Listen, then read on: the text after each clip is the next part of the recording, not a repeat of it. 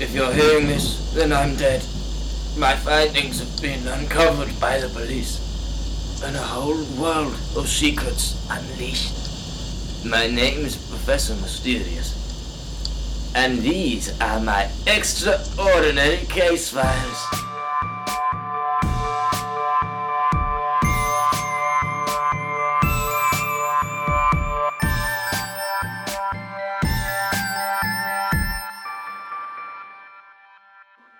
Well, hello there yet again.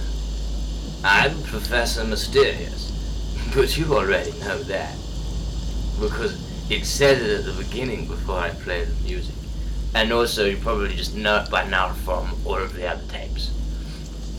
I have some bad news, I'm afraid. This tape was supposed to be something else entirely, but while on duty, the sergeant was grievously wounded. The tape contained astonishing scientific discoveries, but I just couldn't bring myself to put the sergeant's downfall in the hands of the British public.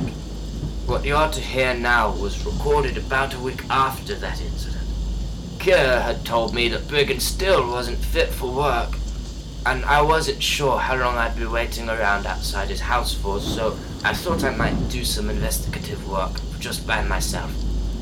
Starting with the local school. Absolutely terrific. A dimensional barrier rift right on this very spot. Oi, mate. Yeah, oh. You there, child. What troubles you? Mate, what are you doing back there? You a pedo? Good to see they have you all well versed in Latin. A loose grasp on the tongue, but I take your meaning. No, I'm not a child myself. I'm here by choice.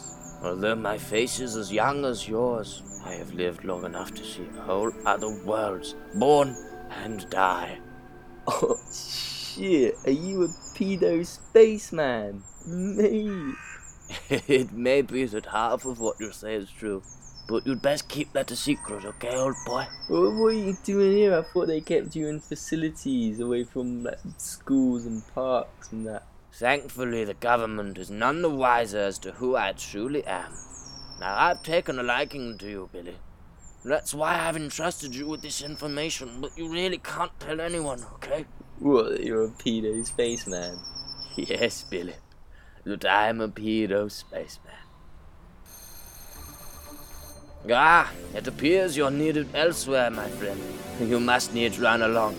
But remember, if you ever need help, just be sure to call Professor Mysterious, scientific advisor. Yes, sick. Oi, Professor, can I get a selfie with you? As my new friend and I parted ways, I was left alone again, and my thoughts returned to Brigands. I wondered how he was getting along, whether he'd truly be okay in the end, and I prayed that he'd soon be back by my side.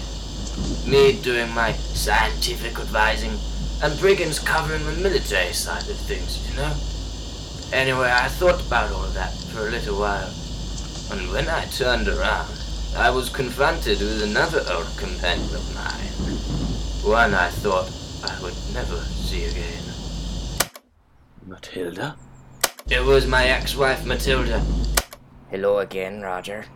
What are you doing here? Looking for you. We thought you might still be working here. No. Not any longer, I'm afraid. The headmaster and I had a few too many disagreements, really. Right. And now you live behind the fence? Oh, no, well, the thing is, Kira isn't letting Brigands out at the moment, you see, because he hurt himself.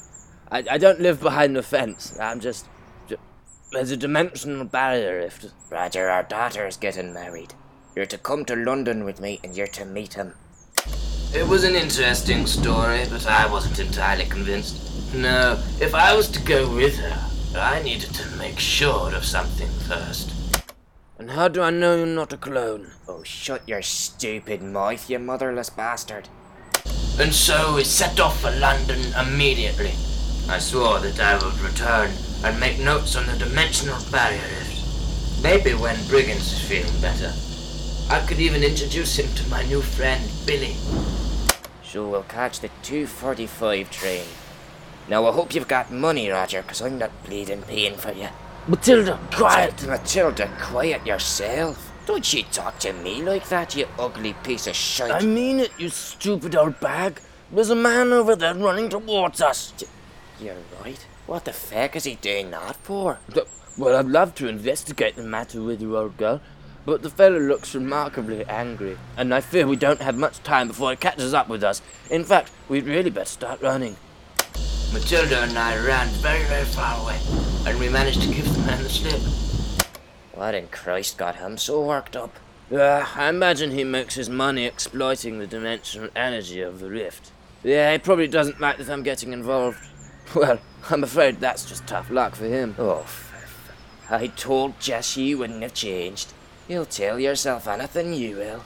You're a husband and a father, Roger. Dimensional barrier rift. Fuck me. What? What? There really is a dimensional barrier rift there, but really? I pride myself with extraordinary patience, but Matilda was pushing me close to my limits. Luckily, we soon arrived at the train station. The sooner this whole ordeal is over, the better. That's what I thought. I'll go get the tickets. Don't you go wandering off. Yes, okay then. While Matilda was queuing up, I thought I might have a quick look around outside, get some fresh air, and perhaps do a spot of scientific advising. How very strange. The atmosphere is a lot nicer the further away I am from Matilda. Oi, I want a word with you. He's the fellow who was chasing me before. Don't like that I'm meddling in your business, eh? Well, I don't give two ducklings about your finances, so shove off. What? I don't know what... Look, what's you doing hanging out behind the school telling my boy you're a paedophile? What a comical fabrication. The only boy I spoke to today was Billy, and we became such fast friends that I entrusted him with my biggest secret. Don't think I don't know what your game is. You want to find out that secret for yourself, to use it against me so that I'll leave your precious business alone. You've already approached young Billy, I'm sure. Yes, he's a tough nut to crack, sir. No doubt about that. You'll find me no different. My name is Professor Mysterious, old boy, and I will not rest until that dimensional barrier rift is closed shut. Roger! Coming, Matilda. Hey, come back.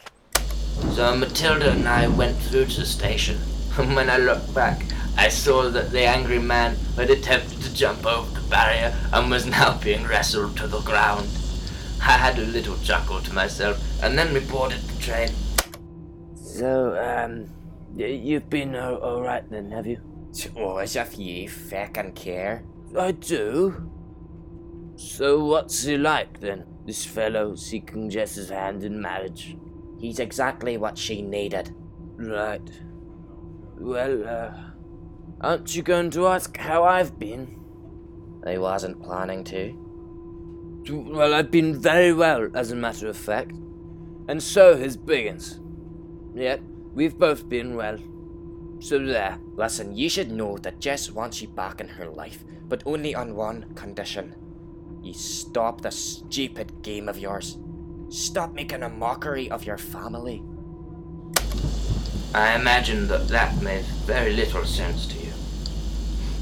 I'll explain what Matilda meant when she said those strange words.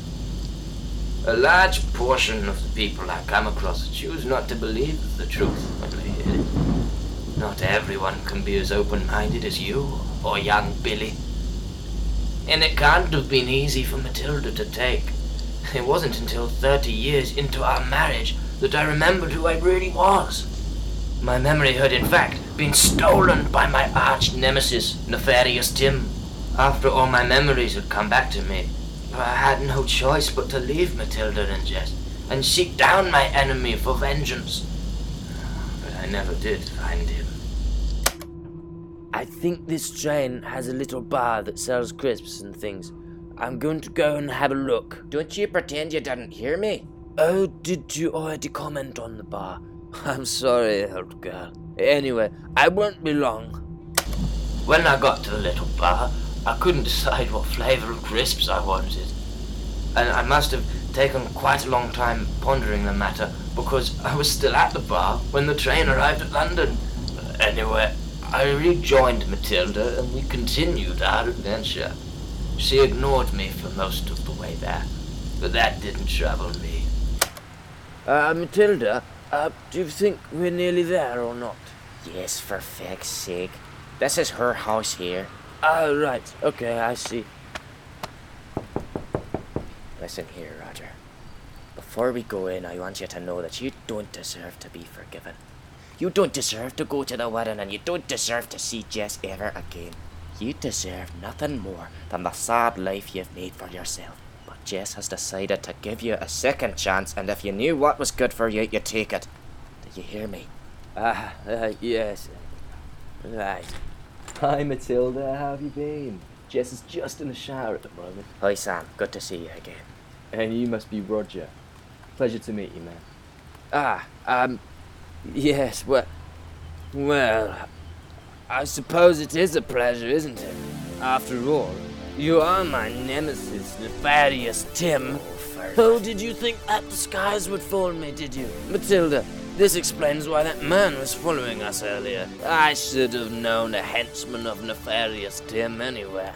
Getting into the business of dimensional energy now, are you? Well, I won't stand around while you seek to use my daughter in your maniacal plans. Jess, come out of the shower now. I'm here to rescue you from nefarious Tim.